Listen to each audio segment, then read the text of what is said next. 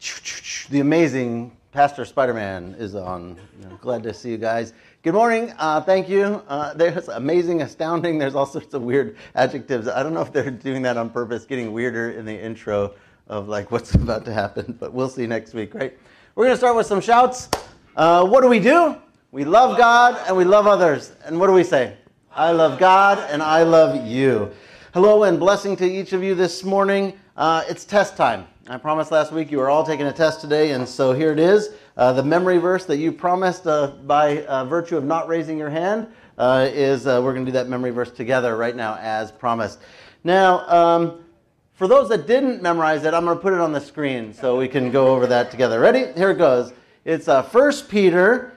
We're going to say this together because you memorized it. Remember? 1 Peter 2, 9 and 10.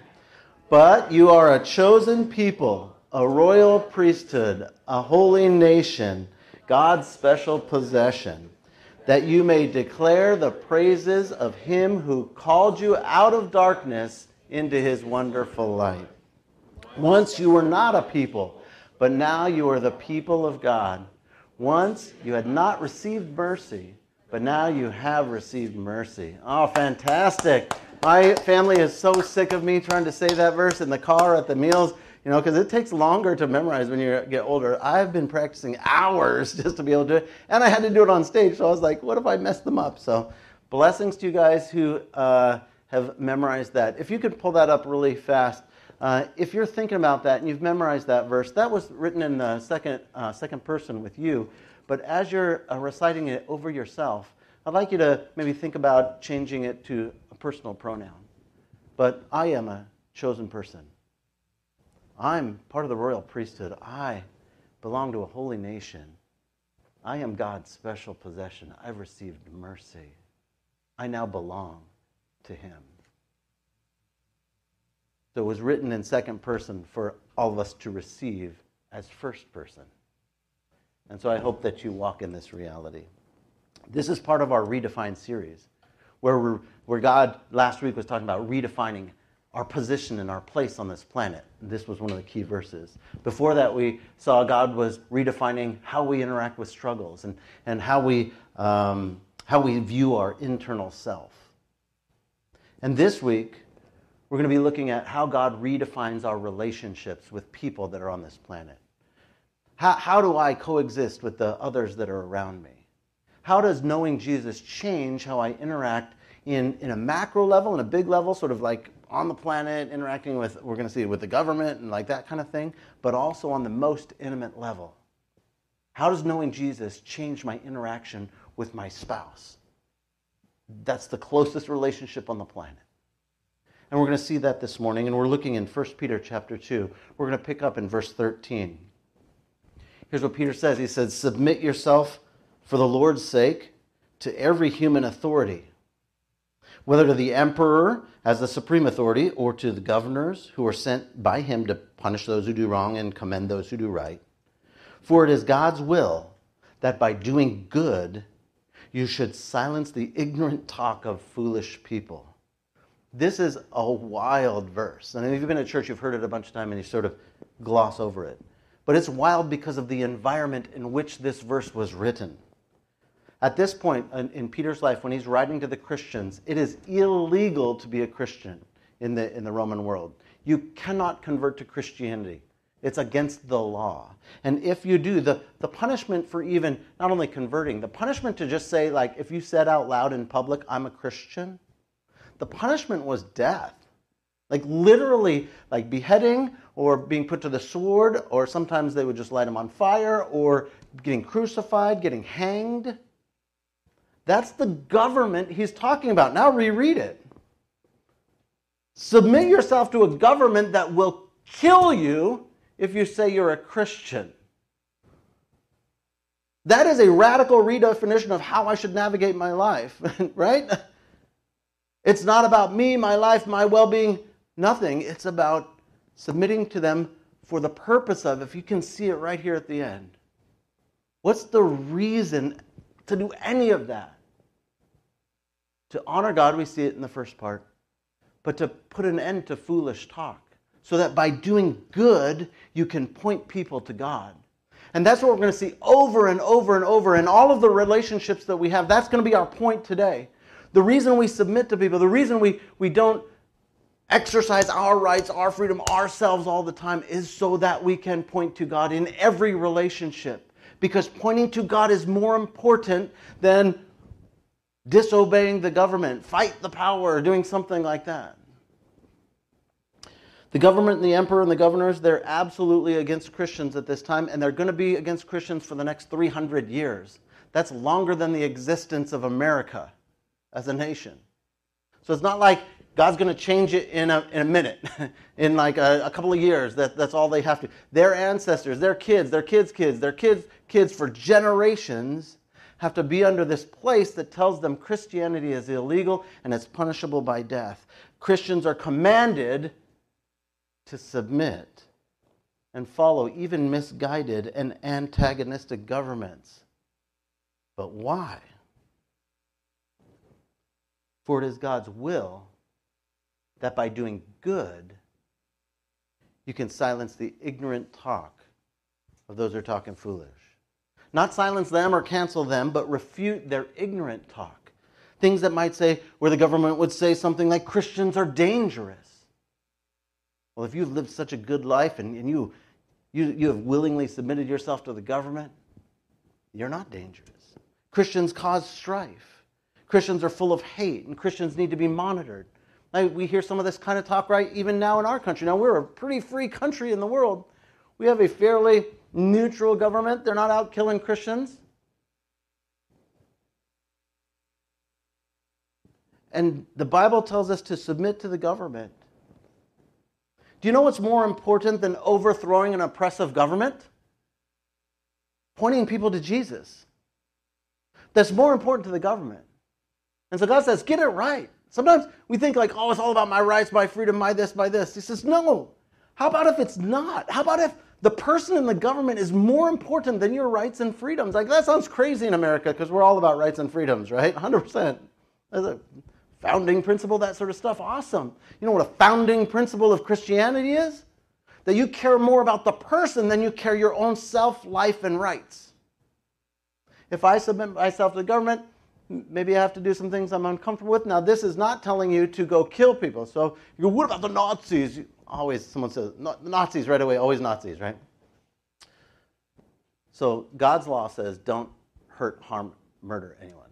And so if the government tells you to hurt, harm, or kill someone else, you say, I'm not able to do that. What's my punishment? I will submit. I'm not going to fight you. I'm not going to try to overthrow the government. I'm not trying to do this kind of stuff.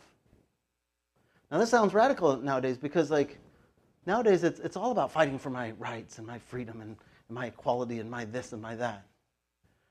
But that's not quite how God sees relationships. God says, you know what's most important? Them coming to Christ, not you having your rights, not you having even your freedoms, not you having a good life. Those things, remember we learned last week that we are foreigners here. This is our temporary place. This isn't our home. And yet we act like this is the most important thing. I don't care if the government's communist or Democrat or somewhere in between, socialist, theocracy, it doesn't much matter. Because I'm following a different law, and I'm just visiting this place. And so we submit ourselves to the authority. God wants your redefined goodness to be a beacon to even a wicked government that these folks were under. Here's what he said in the next verse. He says, live as free people. But do not use your freedom as a cover-up for evil. Live as God's slave. Show proper respect to everyone. Love the family of believers. Fear God and honor the emperor. In relationships, you are free to live rightly for Jesus. He says, live free, but live good. Show respect to everyone. We're going to hear this verse. There's the two words we're going to hear throughout today. Submit and respect. He says, show respect to everyone. Not just the people who deserve it, not the people who earn it, not the people who are close to you. Show respect to everyone. Though you're free, use that freedom to subordinate yourself on purpose so that you can point people to God, so that they will see something is different about Christians and those who follow Christ. Honor the emperor. He says, honor the emperor. And this is parentheses, the emperor who wants you dead for being a Christian. And the Bible says to honor that person. Now that's a radical redefinition of relationships. No, we all get it, that it's easy to love people who love us and have them love us, whatever Tim Keller said in that small group thing, right? Like love us, who's easy, that's loving us, to love others that love us. That the loving us and loving them if they love us is easy. But loving enemies, loving oppressors, that's different. That's the difference maker. The early church grew exponentially, even though the government was clamping down on them. Because after row of Christians getting arrested and they were being sent to their death, and they didn't curse, they didn't rebel, they didn't fight, they didn't try to kill. They said, if that's what the government's asked me to do, I'll go get killed, and I'll pray for you, and I love you. And the person that was taking them away, some soldier guy, right? He didn't make the law, but as he's taking them away, this person's like, I'm praying for you, I love you, I care for you. Oh, that guy's like, what? And people are watching, because people are always watching. Maybe something like that happens to you in your work, and people are watching. I guarantee you people are always watching. And they start to notice, they're like, wow, something is different about those Christians. They do not navigate on this planet the same way everyone else does. And I hope that's true in our lives, that we are not navigating on this planet in relationships with others, in relationship even to the government, the same way other people are. Because if we are, then we can't shine a light. If we are, then we're no longer salt. If we are just acting like everyone else, then we are of the world. We are in the world. We are not separated. Then that has just become our home. This is a radical redefinition of what it means to live in relationship to human beings on the planet and governments. Jesus tells us to do two things. He tells us to love the brothers, love and respect the family of God, and love and respect the enemies of God, so that the family is encouraged by the love of Jesus in you, and the enemies are shown the love of Jesus through you. He says, let me give you another example. The next section of verses. Slaves, they had slaves at this time. Slaves, in reverent fear of God, submit yourselves to the masters. Not only to those who are good and considerate, but also to those who are harsh. For it's commendable if someone bears up under the pain of unjust suffering because they are conscious of God. But now, is it to your credit if you receive a beating for doing wrong and endure it? But if you suffer for doing good and you endure it, this is commendable before God. To this you were called because Christ suffered for you, leaving you an example that you should follow in his steps, because he committed no sin. There's no deceit found in his mouth. When they hurled their insults at him, he didn't retaliate. When he suffered, he made no threats. Instead, he entrusted himself to him who judges justly. He himself bore our sins in his body on the cross, so that we could die to our sins, and then we could live for righteousness. By his wounds you have been healed. For you were like sheep gone astray, but now you have returned to the shepherd and the overseer of your souls. So thank God that this relational redefinition isn't necessary in our particular context. I thank God that slavery has been abolished and has before my lifetime in this country. I'm so thankful for that. Now I understand there's still illegal underground enslavement of many people on this planet, but for our church, it's not a particular issue between slave and master. But I think the point is still salient. Notice why the first century slaves were commanded to submit. For the exact same reason as the general population was commanded to submit to the government. Because it points people to God. Do you know what's more important than overthrowing an oppressive, horrific system of slavery? Pointing people to God. Just like, remember, what's more important than overthrowing a government? Pointing people to God. Do you know what's more important than overthrowing a slave system? Pointing people to God. Our redefined relational interactions point people to God. We see clearly in how Jesus acted and responded towards hostile and oppressive people.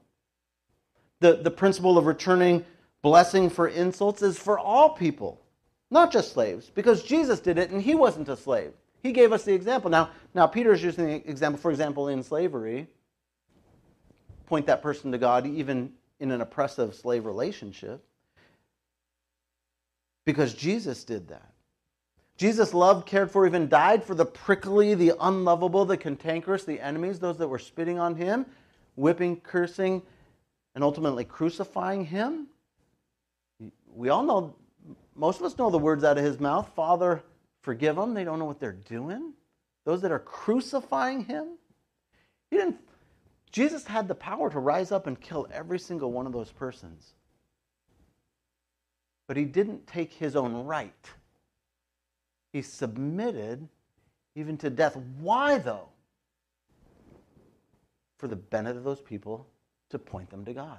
Ultimately, for Jesus to provide the way to get to God. But for us, it's the same sort of thing.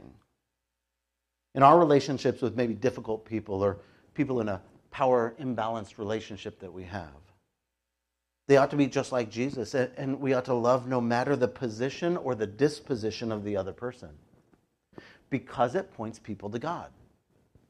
See, in case you don't get it, that's the whole thing. It doesn't matter what happens on the planet. Whatever comes to you, eat it, smile at it, and point to God. And the greater the oppression of you, the clearer the symbol pointing to God is. Check out our next section. Christians love this part. Wives, love when the pastor says that. In the same way, submit yourselves. Oh, now I wasn't bothered yet. This is the first time submit bothered me, huh? You didn't mind it the two other times right about right now. Wives, in the same way, submit yourselves to your own husbands, so that if any of them don't believe the word, they may be won over without words by the behavior of their wives, when they see the purity and the reverence of your lives. Third time submit's used. Do you know what's more important than overthrowing an oppressive patriarchal system? Pointing people to God. It's more important. Do you know what's more important, ladies, than having equality in your rights in your marriage? Pointing your husband to God. That's more important. Submit for the exact same reason as the first two sections. If you think submitting is unacceptable, if you think submitting is demeaning, then you think Jesus is unacceptable and Jesus is demeaned. Because Jesus submits himself to the Father. Jesus submits himself to the government. He wasn't a slave, so he didn't do that one. However, remember when he took the towel and he washed his disciples' feet? And he says, if you want to be great in the kingdom of heaven, you'll be the slave of all, the doulos, the servant of all. Jesus submitted himself to wash his own disciples' feet like a slave would. And we see Jesus submitting himself to the Father in all over the New Testament, in Matthew 26 and John 6, John 4, 1 Corinthians 15. Jesus submitting himself to the government, to the Father, to his own disciples. Why? Always the same thing, to point people to God. Now, we automatically think submission is bad. But Jesus submits, and it's not bad when he does it. It's amazing. What a telling reality about the state of our hearts, especially if this prickled some of you women. We'll pick on men in a second, but if this prickled some of you women wrong, what a telling statement about the status of our hearts that we want to control. We want to rule. We want to be in charge. We want it our way. There's pride. Tell me to submit right away, right? No wonder so many people can't submit even to God. That's the natural state sometimes of our hearts. Biblical submit is absolutely not subordination of worth. It is not subordination of value or place or power or influence or anything like that, because Jesus didn't. When Jesus submits to the Father, it doesn't make him less than the Father. It doesn't make him less powerful, less important, less God. And so if you thought that submitting made you somehow less, you were wrong. If you thought submitting was bad, then you're wrong, because Jesus does it.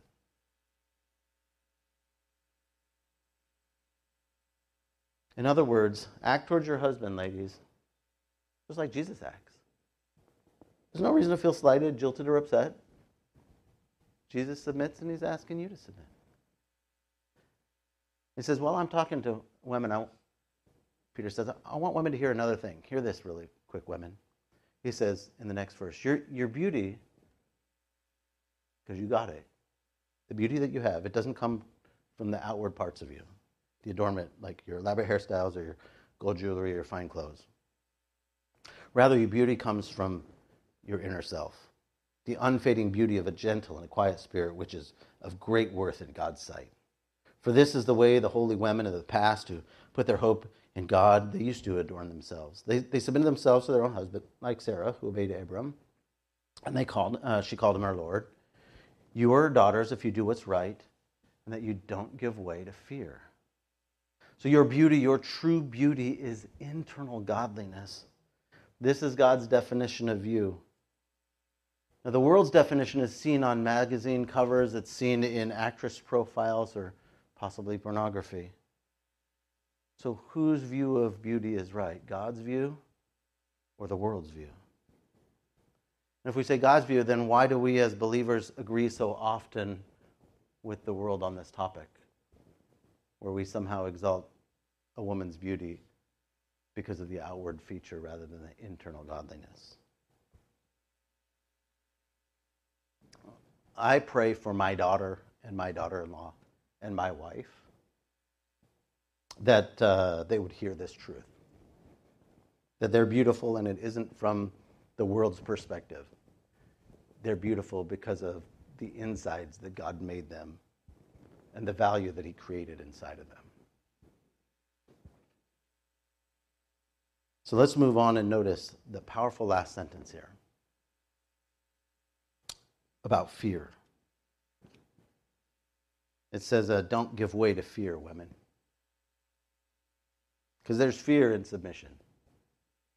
What if they don't reciprocate? What if they abuse that gift? What if they take advantage of my godliness? What if I don't get the things I want? What if?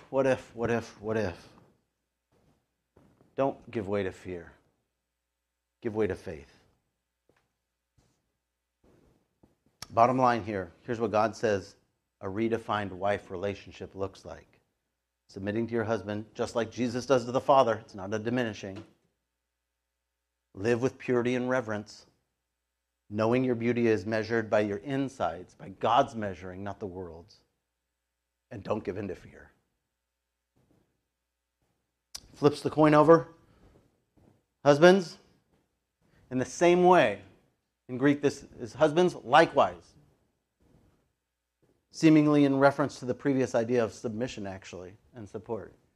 So he says, husbands, do likewise, but here's how it looks for you.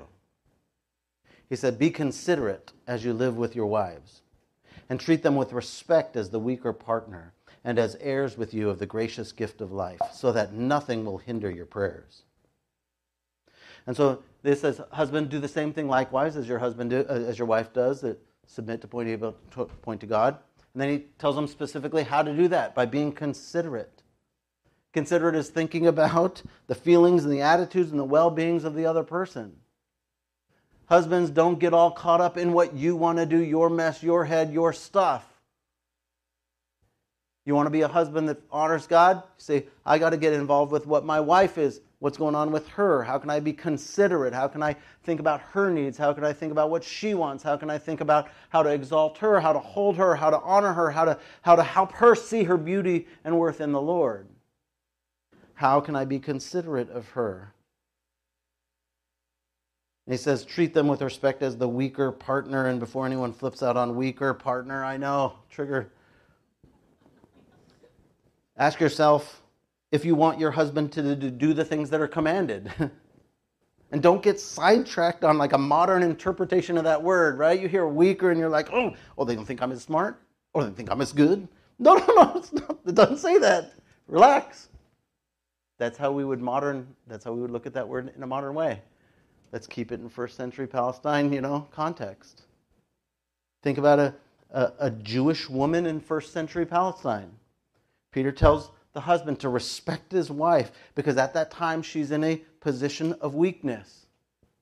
physically, socially, economically, she's in a place of weakness.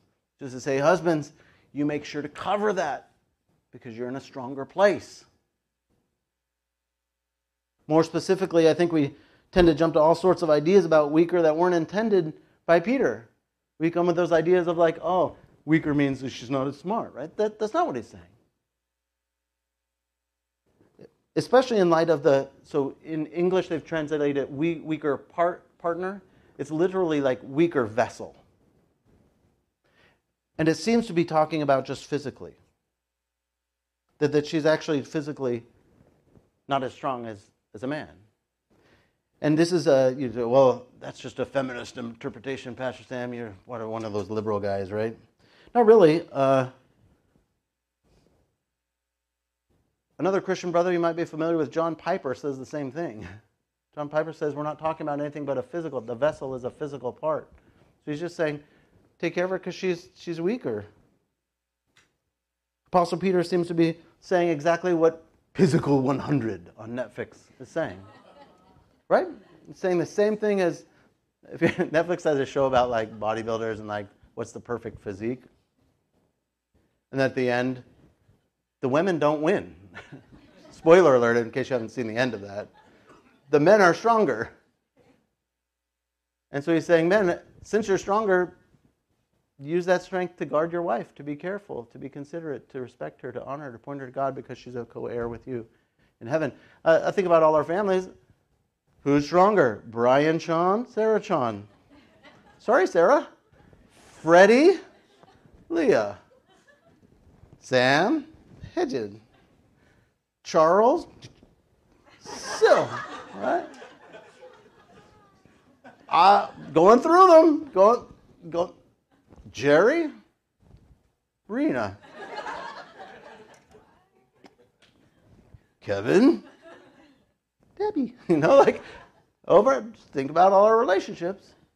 So he's not saying something that we say, he's not saying what you're worried he's saying. He's not saying that. He's saying, husbands, watch out because she's weaker. If there's a bullet to take, you take it. That's it. You got more meat to take the bullet. Like there weren't bullets at this time, but that's it. As the stronger person, take care of her. And if it's not strictly just only physically, it was certainly in the context, she's in a weaker position sort of economically in first century Palestine. So God commands husbands not to treat their wives poorly, to not physically push them around, but to protect and respect their co-heirness, to guard them in this new redefined marital respect. He says that she is a co-heir with you. There is an equality spiritually and eternally with you. From the first century perspective, that requires a radically redefined thinking from a husband to say, this woman, she's a co-heir. She is equal with me in all things eternal. Does it matter the temporary? No. What's the important part? That we point them to God. Husband says, husbands, you're equal. You're stronger. I get it. So since you're stronger, protect them, respect them, build them up because they're co-heirs with you for the eternal things. So guard them if they're in a weaker part. Bottom line, here's the ways God redefines husbands in this passage. He says, husbands, you've got to be considerate. Think all parts of their lives, how you can benefit and bless them. That sounds like submission to me. How can I take care of your needs? How can I take care of the things that you're hurting or worried about? How can I guard you in your areas of weakness? Husbands, treat your wife with respect. There is no weaker partner. That's not how respect works. You misunderstood. So he in no way is ever talking about the things that you think are so negative sometimes in our culture. Now that your wives are heirs with you of all things, know that your wives are heirs with you in all things God and good. So knowing Jesus redefines our relationships. Submit and respect seem to be the new hallmarks of godly relationships in all their forms. In their most, their least personal form, the government, I don't have any emotional attachment to the government at all, right? Except I saw someone with a bumper sticker on the way in. They said, I love the Constitution. I was like, really? The Constitution's okay, but love it? Hey, Constitution.